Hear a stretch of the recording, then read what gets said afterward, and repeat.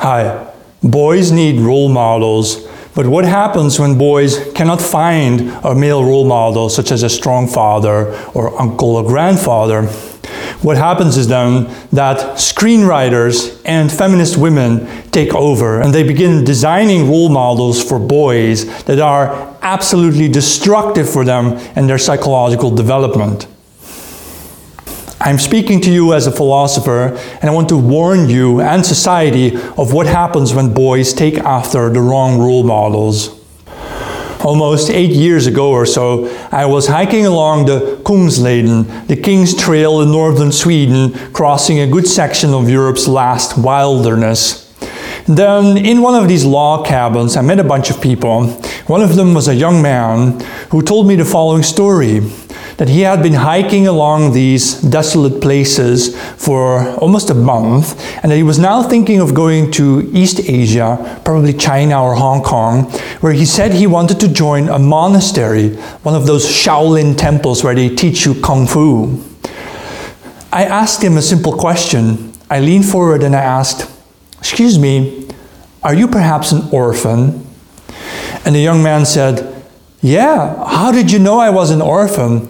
And I said, "Well, the story you just told me of the things that you are doing and that you want to do is the opening scene to the movie Batman Begins, where Christopher Nolan takes on the role of the Caped Crusader." I immediately understood that this young man had modeled his psychology after the male role model of Batman from the movie he must have seen when he was a kid.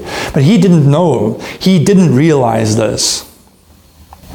Batman, of course, was also an orphan who, in the opening scenes of Batman Begins, travels through these desolate places and then joins a monastery to learn Kung Fu.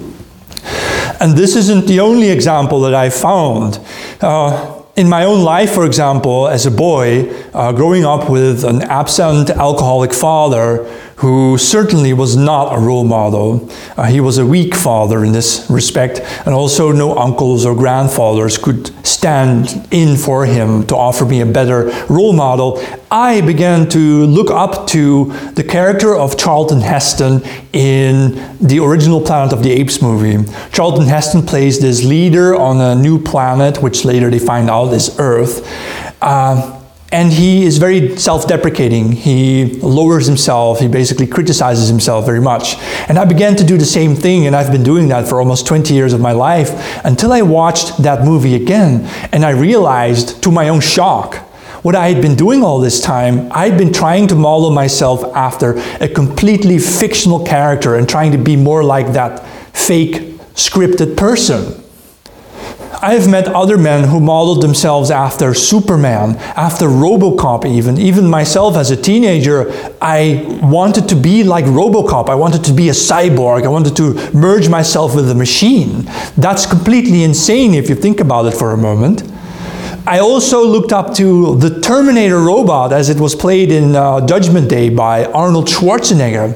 Can you imagine that? A teenager wants to be like a mass-murdering killing machine, the Terminator, who has no feelings whatsoever and isn't really a man because he's not human.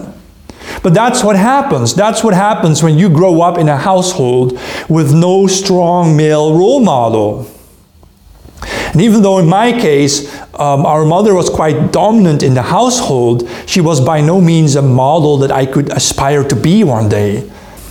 I naturally looked for substitute role models that I could find as a kid in the X-Men cartoons and as a teenager in the Hollywood movies. I also looked at Indiana Jones, for example, played by Harrison Ford.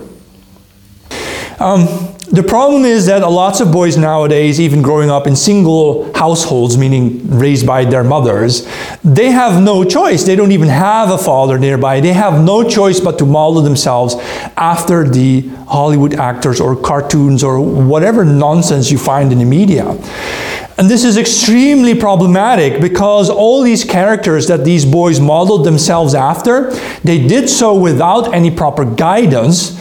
The characters on screen are scripted. They are written by screenwriters who have their own motives, and I believe we should safely assume that screenwriters, especially the ones who write successful movies, are certainly acutely aware of this fact that they are influencing a generation of boys by presenting them with certain role models. And I understand the same applies to women. Women who don't have a female role model have the same problem. But in this video, I'm discussing the boys' problem, because that's the one I am familiar with. Now imagine even in our time where radical feminists are either paying screenwriters or are writing the screenplays themselves, where they want to create males and show you how a real modern man is supposed to be like, effeminate and timid. I've noticed this in the latest Lord of the Rings installment, the one you could see on Amazon Prime. I don't even know what it's called because I don't watch it. But I watched a trailer where I saw two men almost fleeing in fear of a woman who simply for entering the scene. That is what they're trying to do. They're trying to rewrite men as the effeminate sex, and they're trying to rewrite women as somehow uber masculine, much more masculine than women naturally want to be.